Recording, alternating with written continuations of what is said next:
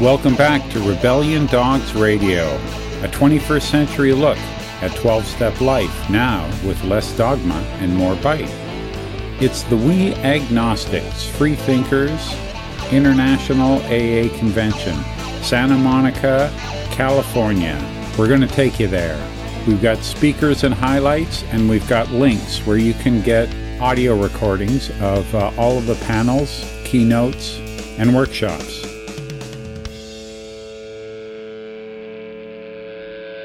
So the setting is Santa Monica. It's November 6th to 8th, 2014, the first ever We Agnostics and Freethinkers International Alcoholics Anonymous Convention. There's workshops, keynote speakers, panels, AA meetings from atheist and agnostic groups from around the world, and a lot of sharing and making new friends and spending time with old ones, all in the California sun. This wasn't AA's rogue non-believers off on their own. It was General Service Office, conference delegates, past and present, from all over America, supporters who don't doubt a loving God in their own life, but believe in an AA that belongs to everyone with a desire to stop drinking and speaks their language. There were about 300 of us in Santa Monica, attendees at the first ever WAFDIAC, met at a general meeting. They elected a committee and planned the second We Agnostics and Atheists and Freethinkers International AA Convention. It'll be in Austin, Texas in 2016. I'm going to share segments from some of the talks recorded at the conference by Encore Audio Archives. Dave S. was on hand all 3 days. Check out www.12steptapes.com. We'll have a link to it at Rebellion Dog's website. I wondered what customs and rituals would be included and what AA customs and rituals would be excluded at this first ever agnostic conference. While there aren't any prayers at most agnostic and atheist meetings, some read the 12 steps, some don't. Some read a secular interpretation of AA's 12 steps, as agreed upon by the ultimate authority in AA, their own group conscience. So in the interest of less is more, there were no readings, no chanting, not in the main room meetings anyway. Can you have an AA meeting without reading how it works or praying for serenity? Sure you can. And we did. No one there wondered where they were. It was as AA as any meeting would be. There were, however, AA meetings hosted by some of the secular AA groups from all around the world, and they ran those meetings exactly the way they would in their hometown. To AA fundamentalists who want to or have hijacked their local intergroups or AA local offices or clubhouses, now this might seem a little unusual. In places like Toronto, where intergroup still discriminates against agnostic groups and have replaced regional AA unity with AA uniformity, GSO is saddened by your bigotry. No one will tell you to get in line, be more loving and tolerant, and practice the traditions and not be so rigid.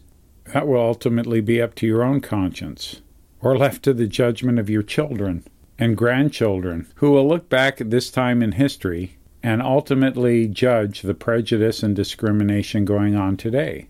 Your rationalizations will be silent then, and their ultimate judgment will be the order of the day. Or, if you're so inclined to believe, you can leave that argument for the pearly gates. Good luck with that. I was just going along with the crowd.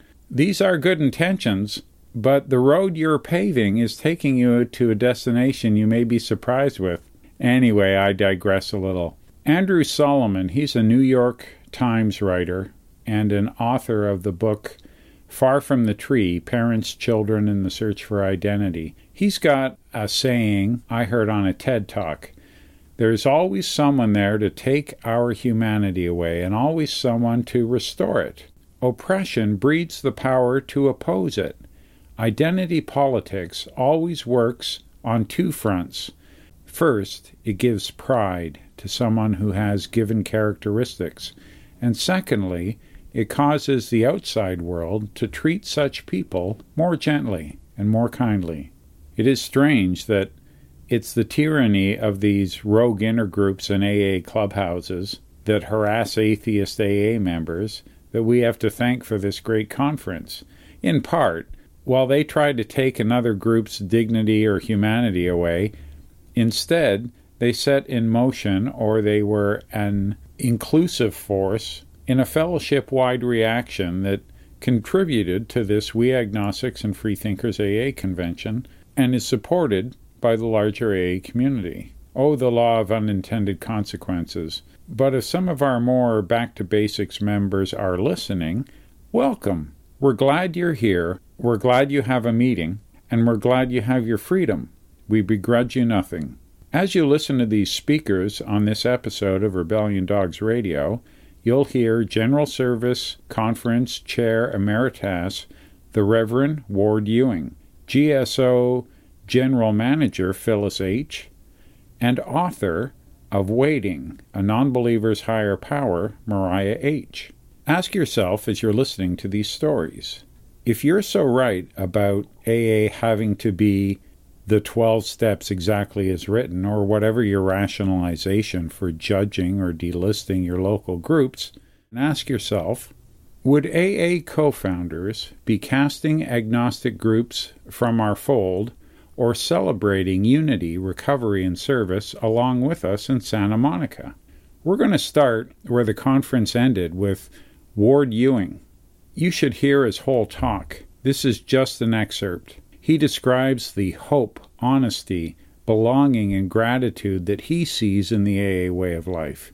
He tells some moving and humorous stories that we just didn't have time for on this show, but I encourage you to visit Encore Audio Archives to get the CD of this and or maybe all of the Wafty Act 2014 meetings. You'll want the whole shebang. But without any further delay, here's an excerpt from Saturday night in Santa Monica, California. Ladies and gentlemen, AA's Class A trustee, the Reverend Ward Ewing. I guess the title kind of gives it away. An ordained Episcopal minister, and spent 12 years as dean and president of the General Theological Seminary in New York City. I always thought they got me as a trustee because I was cheap. All it cost was a subway ride, back and forth. Anyway, I also want to thank the committee for inviting me. I know they took some risk in doing that, and I know some people had some questions about that. I mean, a non-alcoholic minister, keynoting, and I've had a wonderful time. And this has been a wonderful week for me, and I'm going to share some of my own reactions and growth from this week a little later, but I just want to thank you all. I began my journey with Alcoholics Anonymous in 1975 when I took a job in a small congregation in Louisville, Kentucky. Being a small congregation, I think and maybe my own age, in my early 30s, I began to see alcohol as a problem for many of the families.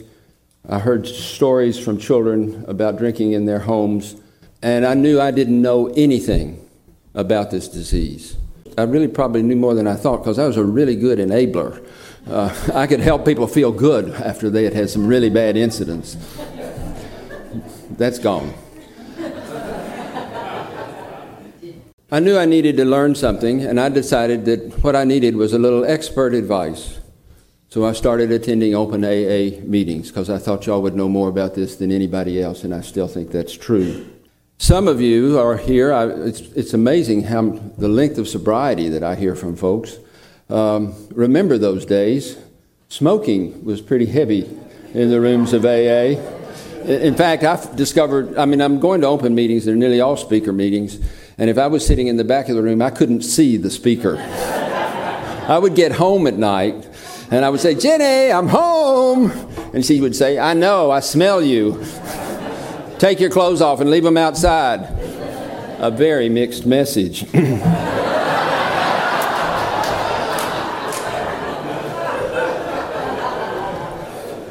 I began my involvement with the steps about a year later when a member of the parish, Willie, walked into my office and said, "Ward," this is a title you're going to love, "Ward, you're the spiritual expert, right?" I really don't think I answered that. But he said, I'm out of touch with God, and the last time I was out of touch with my higher power, I drank, and if I drink again, I may die, and I want you to put me back in touch with God. Yeah, oh God, thank you. Even then, I knew I couldn't do that. And we set up a group of 6 or 7 who would meet every Tuesday afternoon. It wasn't an official AA meeting, because I was there, to talk about spiritual issues in their lives, whatever that meant. That group changed my life. A little something about clergy, and kind of, I hope this will make you a little compassionate for the poor suckers.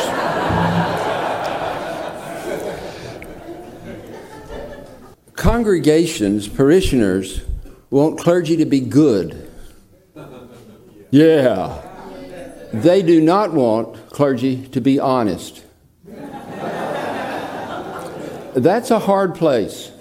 And I think that's part of the reason we see so many clergy crash and burn.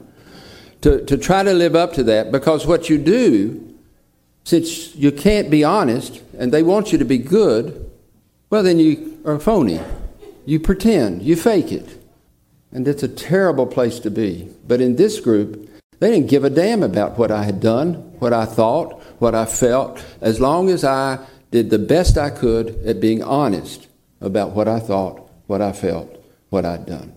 And that honesty, that kind of sharing is so, y'all know this, but that is so freeing and life-giving. I don't think we talked about theology a lot, actually. We shared something called experience, strength, and hope. And I began to grow in a self-knowledge and a self-acceptance that I've continued to this day. That was not it was not a brand new thing, but since that time it's been nurtured by the 12 steps, and it's been my life support for the last 37 years. I learned that I need to strive for rigorous honesty, that being phony is deathly. I learned, my wife loved this, I learned the only inventory I can take is my own. I learned that I can truly change only one person, and that's hard enough, and that's myself. And I learned to let go.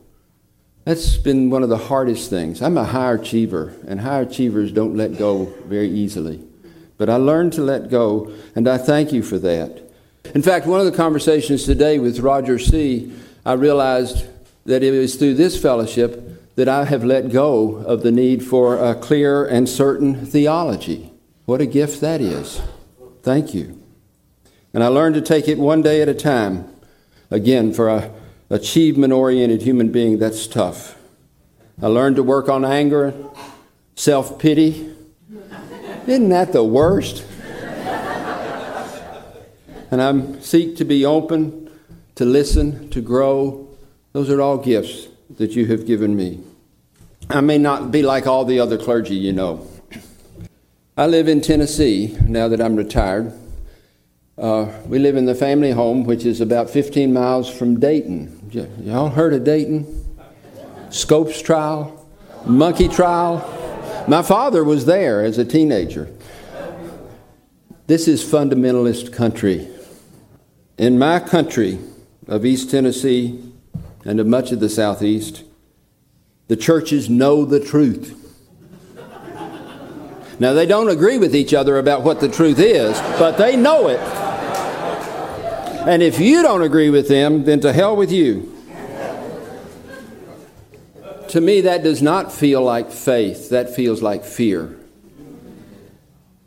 And religion plus fear leads to judgment, to division, to the damaging of education, to destructive behaviors, to damaging of our civil structure.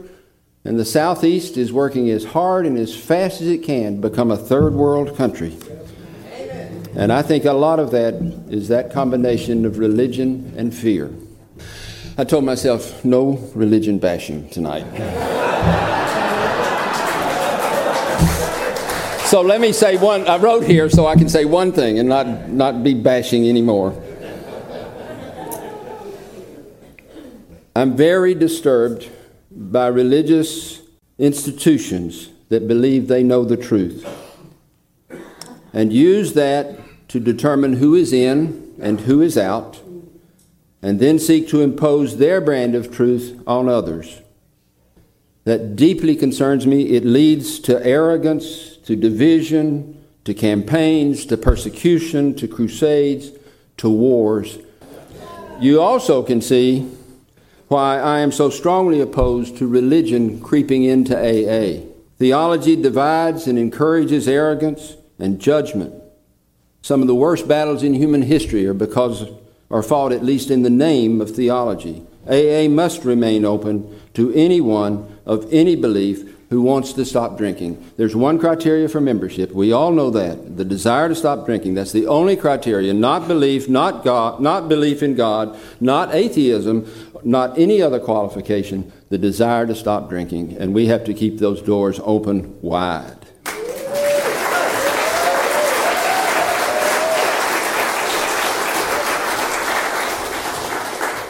So let me share just a few reflections about this weekend. Some of the things I've learned the difficulty many of you have with the word spirituality. I'd love to fix this for you. Right? I want to draw a line between spirituality and religion that's stronger than any wall that's been built in human history. But I've also learned the only person I can fix is me. Right? So y'all have to muddle through and figure that one out. But I can appreciate that the word spirituality can be very painful for many of you because it's been a way for religion and for beliefs to sneak into the fellowship. And together, frankly, we share the deep concern that that will be destructive. I've heard the frustration that many of you have experienced with judgment from others, with delisting, with basic literature that implies, after all, you will eventually find God. Oh, I want to say thank you for one thing. I have never liked chapter 4.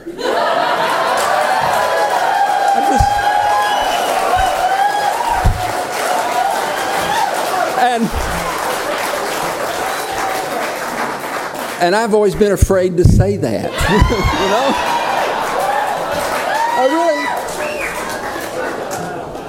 And now I know there's a group that shares my conviction.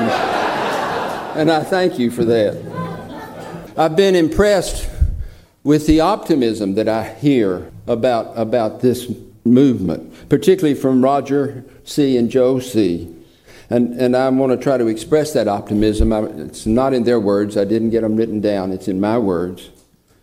But in my words, I think what they have described, and from others of you, that this movement is about broadening the fellowship. It's a movement within AA that has already begun because there was a need to broaden the fellowship, to widen the doors. And you didn't make it happen, and you're not going to make it come to a successful conclusion, but you're a part of it, and you will influence how it comes about. It's a wave of inclusion, and you're riding the wave. But the wave started out there and it's going to land somewhere in the future. My experience has been that AA is the most inclusive organization or group that I've ever been associated with. It was way ahead of the curve with African Americans 2 years after the first meeting, with women joining the group, with GLBT, with Hispanics. But somehow this issue has been more difficult. But one would be crazy to bet against full inclusion of all people in AA, because it has always been an inclusive community, and y'all are a part of that and going to help make that happen. You're probably not going to see the end. I won't. I'm old. And you didn't start it, but what a wonderful, wonderful time to be a part of this group in this community. As I've listened this weekend, I hear the strong commitment to the unity of AA. This is AA. You are members, no matter what central offices say. And you know that. There's no question about it. But we have some communication problems. How can those who have theistic beliefs and those for whom such beliefs are untenable share about the power of this program of recovery. I'd like to fix that. But I know that's not for me to fix. But I do want to share some thoughts about what I see is the common ground that we might share and what that might look like. I've been encouraged to say these words by a little book that I read a couple of weeks ago called Common Sense Recovery. I believe our approaches are very similar, but they come from very different perspectives. I share my thoughts about the power of this program of recovery. It's known by everyone in the fellowship who's sober today. It's not theoretical. So any understanding of this power must come out of experience, not religion, not sectarian theology, experience. And I believe this is possible because the 12 steps themselves are essentially experiential. They came out of the experience of the early members, and they have been refined through the experience of millions. Meetings change lives. So what is it about meetings that allow them to do that? What is it about meetings that make it possible for one to stop drinking? What is it about meetings that do what personal efforts, what strong wills, what psychologists and therapists, what righteous religious cannot do? Well, I don't believe any full answer is possible, especially for me. But I listen to your stories. I see members' lives change. I see the personal growth that moves from being self-absorbed to becoming an almost unthinking servant of the still suffering alcoholics.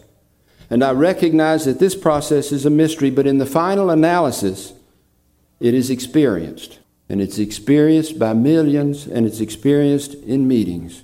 So what is it about meetings that makes this possible for millions of alcoholics?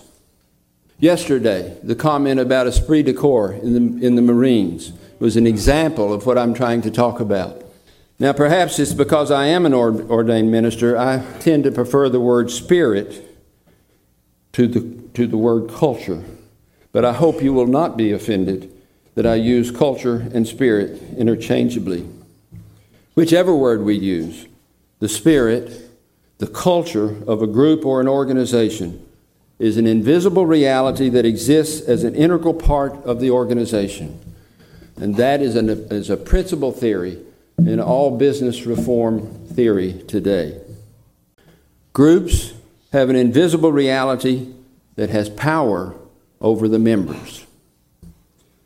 Now, our modern tendency to ignore the culture of an organization as a force within the organization leads us to underestimate the strength of this invisible guiding power. Because the institution usually antedates and outlasts the members, it develops and imposes a set of traditions, expectations, beliefs, and values on everyone in the group. Usually unspoken, unacknowledged, and even unconscious. This invisible network of influences constrains behavior far more rigidly than any printed set of rules ever would. I think this conference is a case in point. The need to resist what I would call a small t tradition in AA, a tradition of faith in a deity. The very need to resist that affirms the existence of the influence of this invisible spirit of this fellowship. And in my experience, in a healthy AA group, there is a spirit of acceptance, of accountability, of truth, of gratitude, and of love. And that spirit, that culture, is in fact a power greater than the individual members. I would suggest to you that it is that spirit which makes the impossible possible. And you know this. You've experienced it. What we believe about something is far less important to living than what we experience. Experience is what transforms us. Belief is in the head. It's our attempt to explain the experience. Experience trumps explanation. And I believe that the dialogue between those who are religious and those who are free-thinking agnostics and atheists in AA can bear much fruit. I believe the common ground of experience provides the basis for that conversation.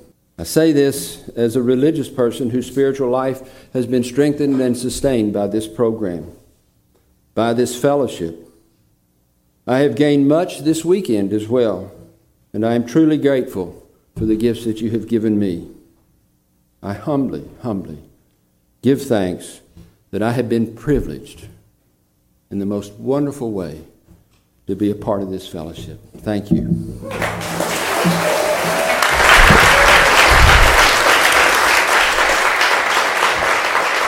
There was a conference delegates panel, and one of AA's trusted servants made it clear that we can read anything we want in an AA meeting. Nothing is sacred and nothing is forbidden.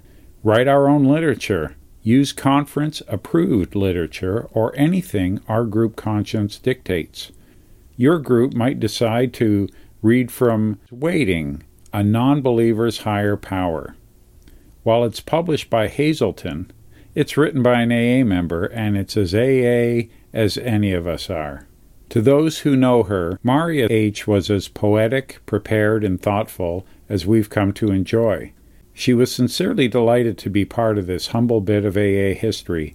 Maria's story is one of being entirely ready when she ran out of alcoholic bottoms, and she was sincerely and willingly ready to do what it takes to make it work, regardless of the seeming incompatibility with her worldview.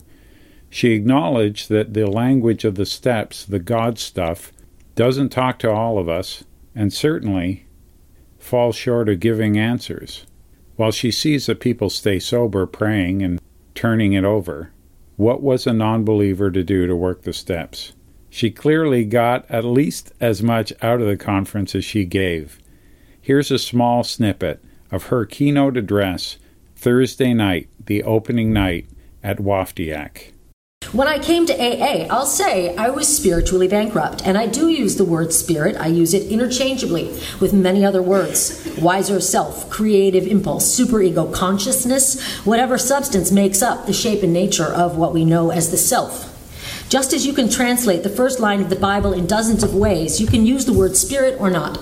I do, because I like the Greek translation of the word. Spirit just means breath.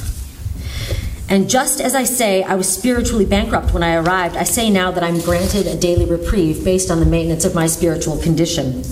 I take that to mean that I have a daily choice about how I will live, and that by your instruction and example, I am learning to make the right choice. I think we sober up by some measure of chance, some measure of hope, some measure of sheer desperation, and some faith in the possibility of a different kind of life. I think we get sober by finding our way to these rooms, meeting the humans who can translate for us, meeting the real human angels, feeling the miraculous kindness of strangers, and working the steps to the best of our ability. I was repeatedly told that I would need a God pronto to stay sober and comprehend the word serenity or regain the sanity I had clearly never had. I was told that I alone could make no real change in my life. I would need the hand of a higher power in order to get things done.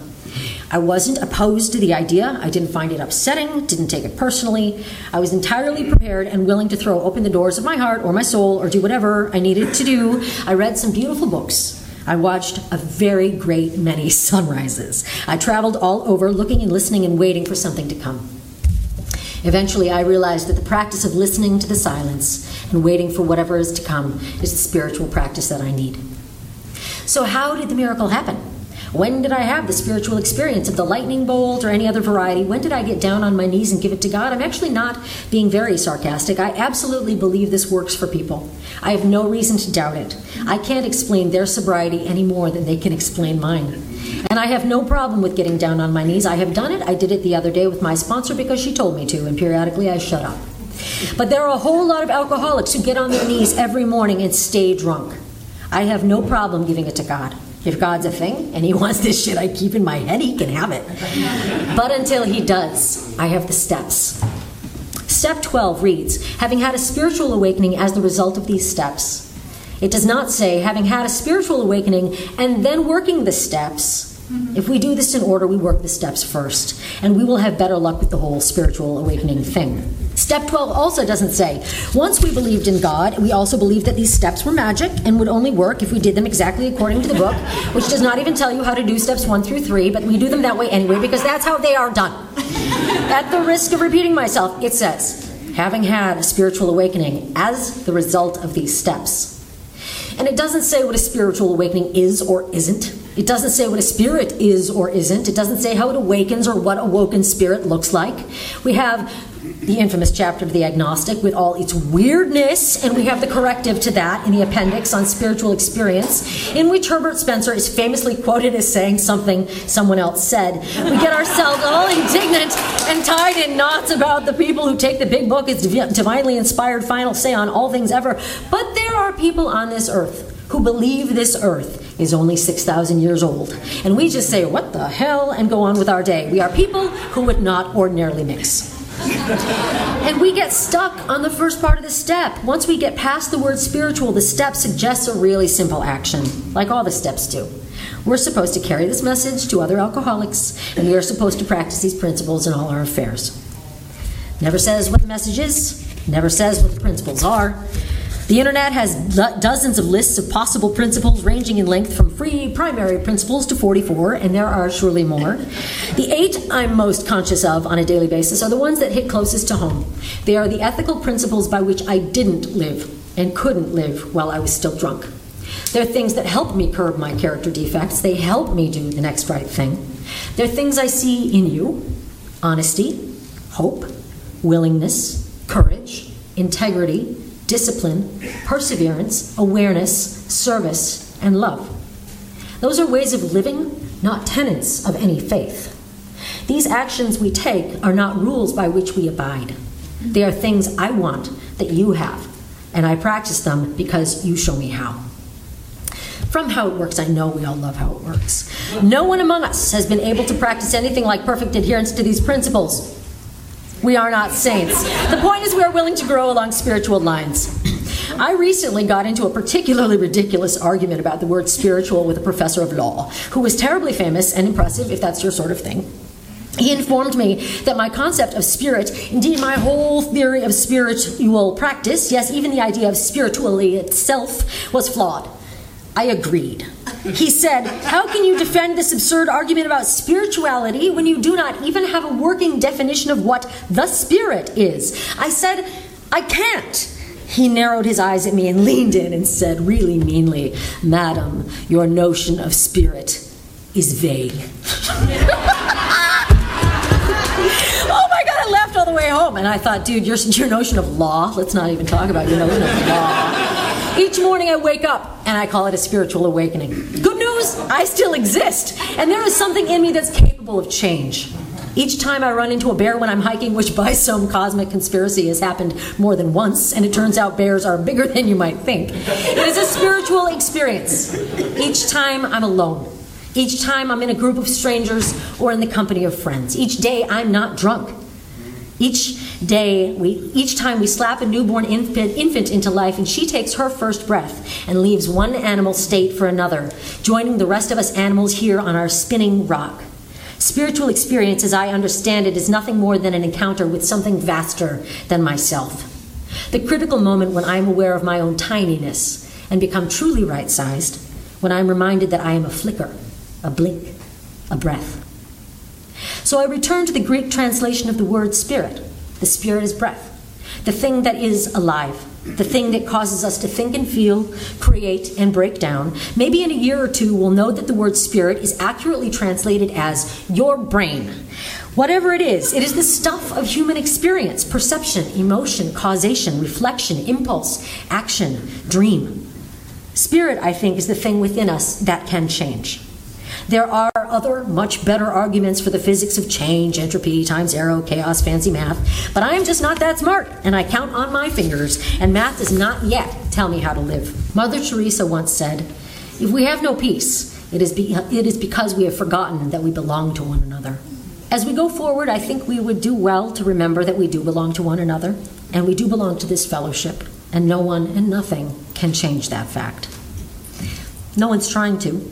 No one's threatening to kick out all those crazy atheists. I do not feel that subjected to someone else's religion when he introduces himself as Lyle and says that by the grace of God and the blood of Jesus Christ he's sober today. If he wants to say that, he can.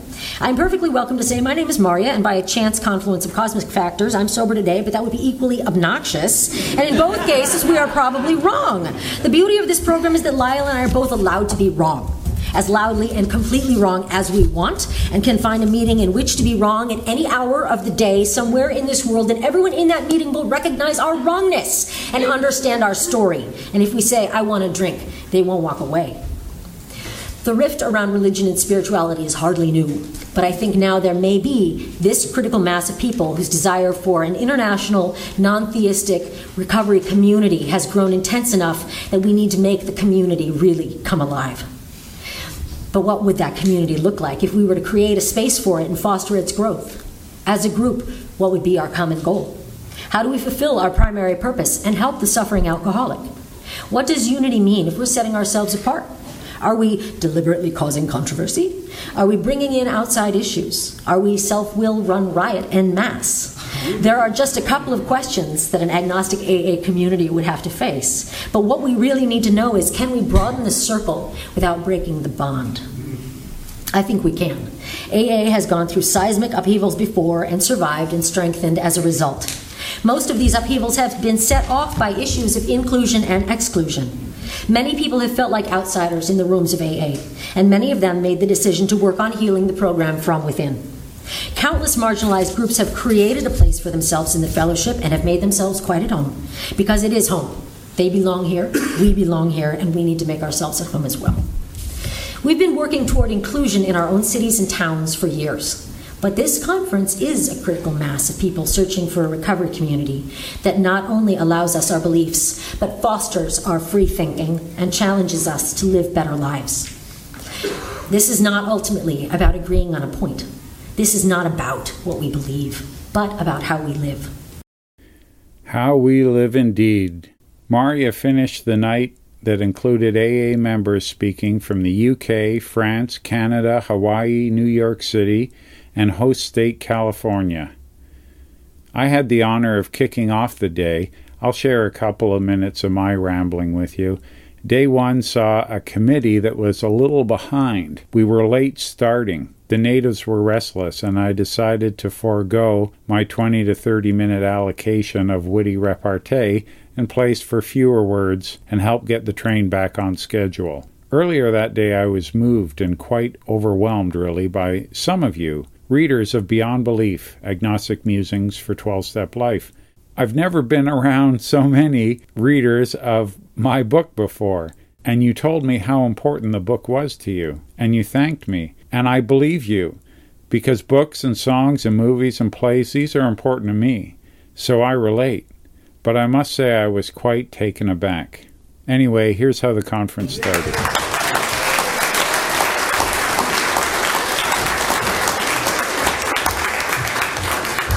So we're going to start with the lineup of the fellowship speakers. And next, I'd like to introduce Joe C. As many of you know, he is a renowned author among us.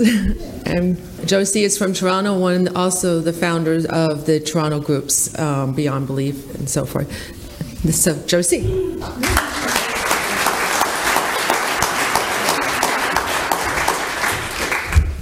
I see one of my jobs here. It's really easy if I share some of my time allotted. I'll be able to get us back on schedule.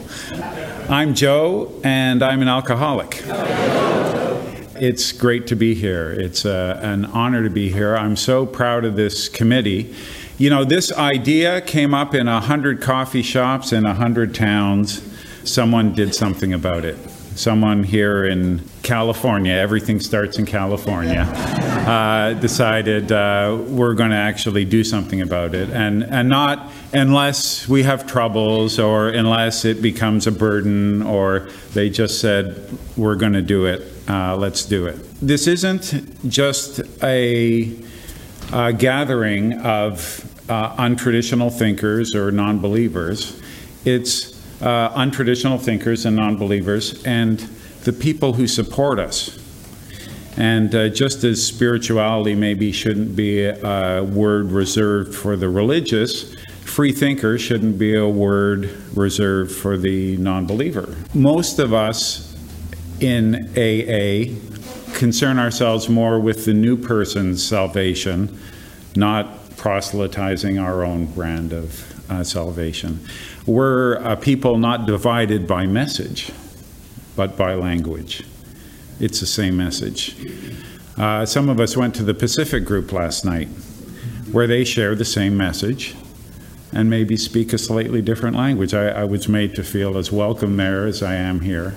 I'm glad I went. There is all kinds of, stories, it becomes mythical, right? Whether it's, those agnostics or that group or those back to basics people, but really, there is no them. There's just us. 30 years ago, just north of here, almost to the day, as a Canadian, I hope you appreciate, I had to learn who Cesar Chavez was. I didn't know who he was. You probably have streets named after him here. But it was November 9th, 1984, in San Francisco at the Commonwealth Club, where he said, "Once social change begins, it cannot be reversed. You cannot uneducate the person who has learned to read. You cannot humiliate the person who feels pride. You cannot oppress the people who are not afraid anymore." So that reminds me of a few things. I'm worthy to kick this off, but I'm not essential. Something, took place long ago in AA. If this had never happened, it would have continued. If none of us had ever been, you can't stop social change. Evolution doesn't ask permission. It doesn't wait for a consensus. It just goes about its way. And I really believe that although I have a timetable in terms of how I think these things should happen and who the agents of change should be, that's just my crazy little narrative. But evolution is doing fine. Thank you very much. And we're going to be fine. Thank you very much. I also want to say I have written a few things down. And some of you have introduced yourself to me, and that has meant the world to me. But, I'm a reader, not a writer, right? I'm a listener, not a talker. And all that I've done is just sort of mirrored back what I've learned, not what I know. And what I learned was from you. Here's what you started with. I'm not like you, and I don't want any of that. And this is what you got. And this is the work you've done. Let's have a great weekend. The only other person I'll quote is, what's her name? Someone will correct me. All I want to do is have some fun. What is it? Sheryl Crow. All I want to do is have some fun. What's the next line? I got a feeling I'm not the only one. All I want to do is have some fun while the sun goes down on Santa Monica Boulevard. Have fun, everybody.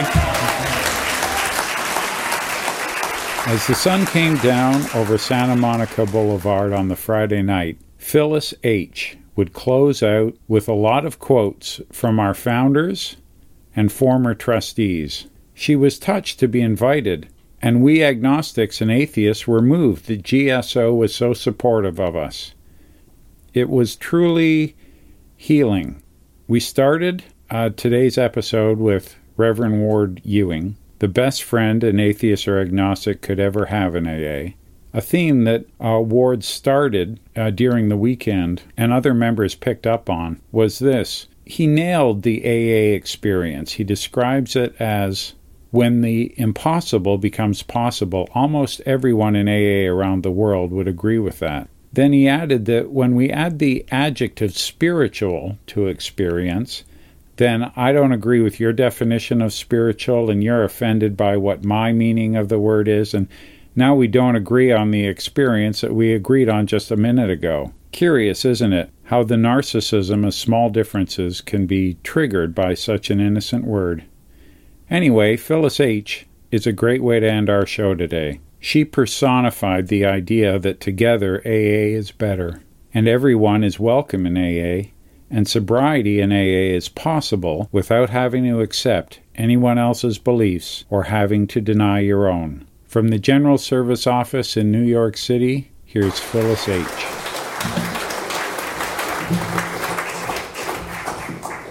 Thank you so much, Dorothy. I'm Phyllis H., and I am an alcoholic. And what a privilege to be here with you. I've been looking forward to this for a long time. And I'm so grateful for the invitation, and Dorothy called me, and it wasn't long before I got my schedule arranged and said, oh, yes, I can come. It means an awful lot to GSO, to myself, and I think to AA throughout our U.S. and Canada, and perhaps around the world. In the chapter to Tradition 8, in the 12 Steps and 12 Traditions, Bill W., our co-founder, wrote, "Almost no recovery from alcoholism has ever been brought about by the world's best professionals, whether medical or religious. At the same time, Bill acknowledged and embraced these professionals and anyone else who wanted to help us gain recovery. It was just that the experience of the pioneers in Alcoholics Anonymous showed that our best results come from one alcoholic working with another. And when we stand together in that dark pit of alcoholism, we show each other the way out."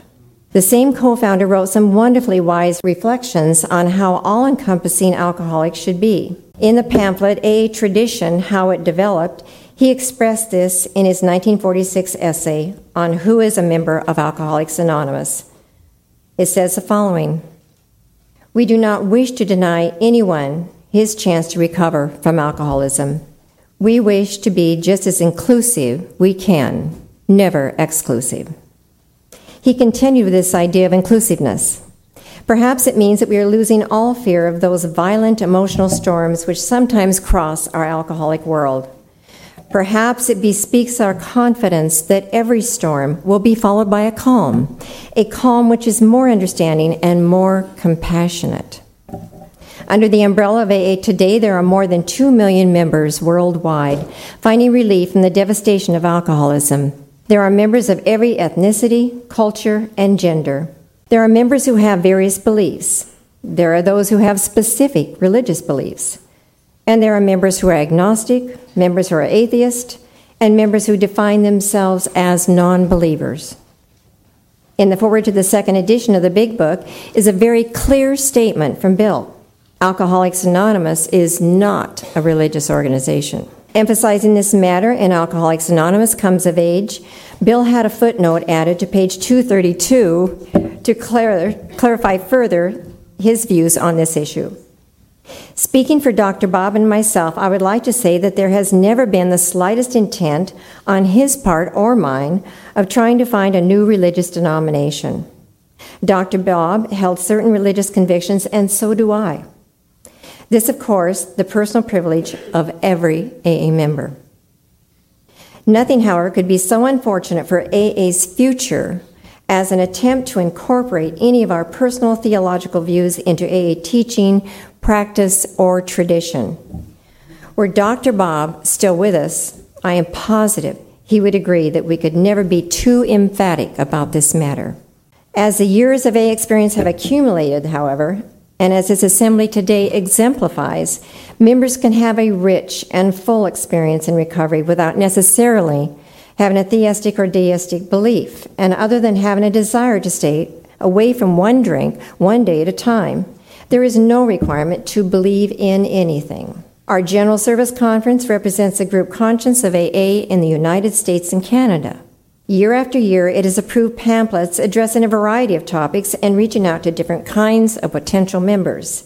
In many of them, it directly notes that atheist and agnostic are welcome. In the 1976 pamphlet, Do You Think You're Different?, an alcoholic and atheist named Ed wrote, "To those who do not accept the idea of a supernatural being, let me assert that it is the people who have strengthened us and has strengthened me when I needed help and everyone. I have interpreted the frequent mention of God in the 12 steps and elsewhere as a power that comes from other people. He continues in step 2. The power greater than ourselves meant AA, but not just the members I knew. It meant all of us, everywhere, sharing a concern for one another and thereby creating a spiritual resource stronger than any one of us could provide. Bill and the early pioneers saw AA as a society always in a state of becoming, never something completed. In his writings, he shared clearly about the fears that early members had of becoming rigid and unable realistically to assess and to meet challenges. To Bill and those early members, past solutions were just that, past solutions. Not sacred rules to bind us rigidly to some dogmatic path. In his landmark book of psychology, The Varieties of Religious Experience, William James noted that as movements grow distant from their founders, different interpretations of the original message emerge. Changes or schisms often begin to appear, or people become afraid that the original message will be lost. Some members of these movements scramble to solidify and codify a more rigid adherence to the original, or some members make efforts to codify a newer interpretation. In our case, for one reason or another, a few meetings seem to have become less open to all who suffer from alcoholism, no matter what their individual beliefs or non-beliefs might be. This is not the inclusiveness that Bill had in mind. I am sure of that. There are many stories I could tell related to the importance of love and tolerance in our fellowship, related to the need of AA to be all-inclusive, so our message of hope can reach as many of the suffering alcoholics as possible. And the AA Grapevine has dozens of stories about agnostics and atheists, and what Bill referred to as the unbelievable, the unbeliever. Could be. That was a nice slip, wasn't it? I will share one such grapevine story written by Bill in 1961.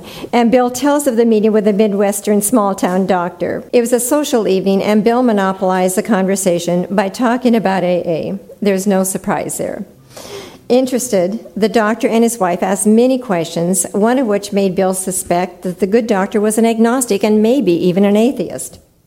Bill wrote, "This promptly triggered me, and I set out to convert him then and there. Deadly serious, I actually bragged about my spectacular spiritual experience of the year before. The doctor mildly wondered if that experience might not be something other than I thought it was. This hit me hard, and I was downright rude. The doctor was uniformly courteous, good-humored, and even respectful. I had convinced him of nothing. 3 years later, Bill revisited the town and learned that the doctor had passed away shortly before his visit. He spoke with the wife and learned that the doctor was from a noted Boston family, had been a brilliant Harvard graduate who might have gone on to enjoy a wealthy practice, but instead had insisted on becoming a company doctor in what was a strife-torn industrial town. She recalled his dedication and that she had never known her husband to complain seriously about anything. Bill noted, this was a story of a man of great spiritual worth. The hallmarks were plain to be seen: humor and patience, gentleness, courage, humility and dedication, unselfishness, and love. A demonstration I might never come near to making myself. This was the man I had chided and patronized. This was the so-called unbeliever I had presumed to instruct. It burst in upon me how very dead faith can be when minus responsibility. The doctor had an unwavering belief in his ideals, but he also practiced humility, wisdom, and responsibility, hence his superb demonstration. My own spiritual awakening had given me a built-in faith in God, a gift indeed, but I had been neither humble nor wise. Boasting of my faith, I had forgotten my ideals. Pride and irresponsibility had taken their place. By so cutting off my own light, I had little to offer my fellow alcoholic. Therefore, my faith was dead to to them. At last I saw how many had gone away and why, and some of them gone forever. Our code of love and tolerance begin right there. Sober AA members travel many different paths when it comes to faith or the lack of faith. AA members do have a strong spiritual component in their recovery. Some belief in a power greater than ourselves, whatever the definition, lack of definition, or nature of that power, is encouraged in order to aid in lifting the obsession to drink. A former GSO general manager, a man with over 50 years of sobriety and service to AA, points out the traditions are unique in that it is unnatural for humans to follow them. It is natural to put oneself ahead of a group. It's natural to want to govern a group. It's natural to exclude others from a society. It's natural to try to extend a proven technique to solve new problems. It's natural to accept contributions from the public. It's natural and fun to express opinions of all sorts of issues. And it's natural to want to broadcast the news of your success to the world. And it's natural to seek fame, influence, and glory in a society. Yet, AAs do their best not to do these things as AA members. They put AA first. The traditions are suggestions, again. No one has the power to enforce them. Yet most AAs and AA groups try hard to live by them. They are simply too practical to ignore. At the root of them is the idea that the less alcoholics have to argue about, the less likely they are to drive away newcomers. And isn't that what we're about?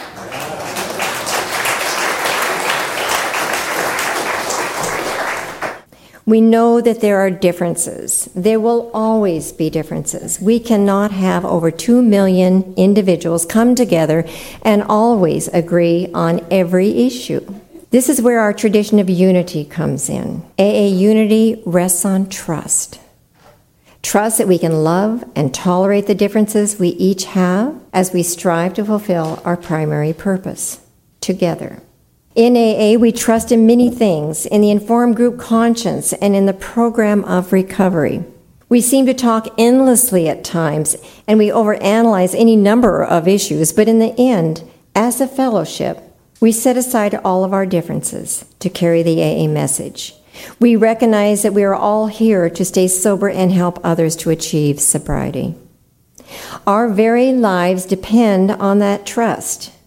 Just as our sobriety depends to a great deal and a great degree on the love and tolerance that we show one another. At its very core, AA is and continues to be simply a movement.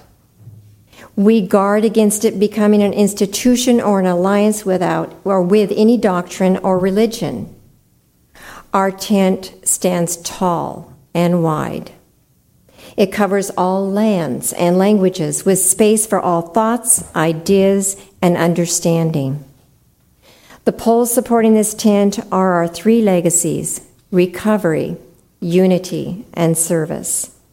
I will close with one of my favorite quotes from Step 10 in the 12 Steps and 12 Traditions.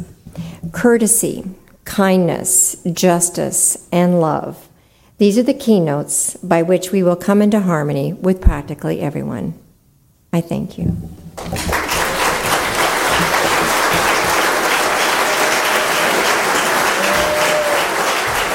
For a link to Encore audio archives or to the We Agnostics International Convention website, visit rebelliondogspublishing.com. Thank you for being part of the show. See you online. Twitter or Facebook, we'll be there.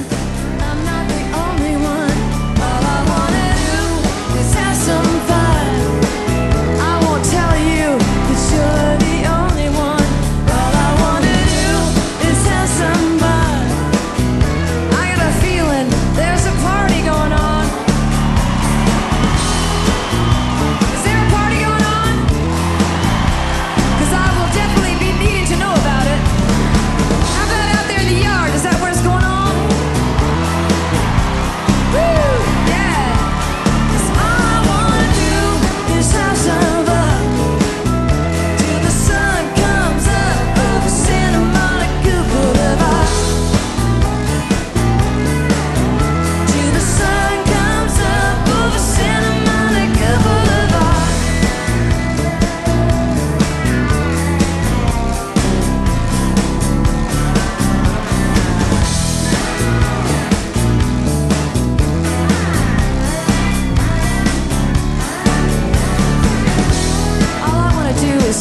the sun.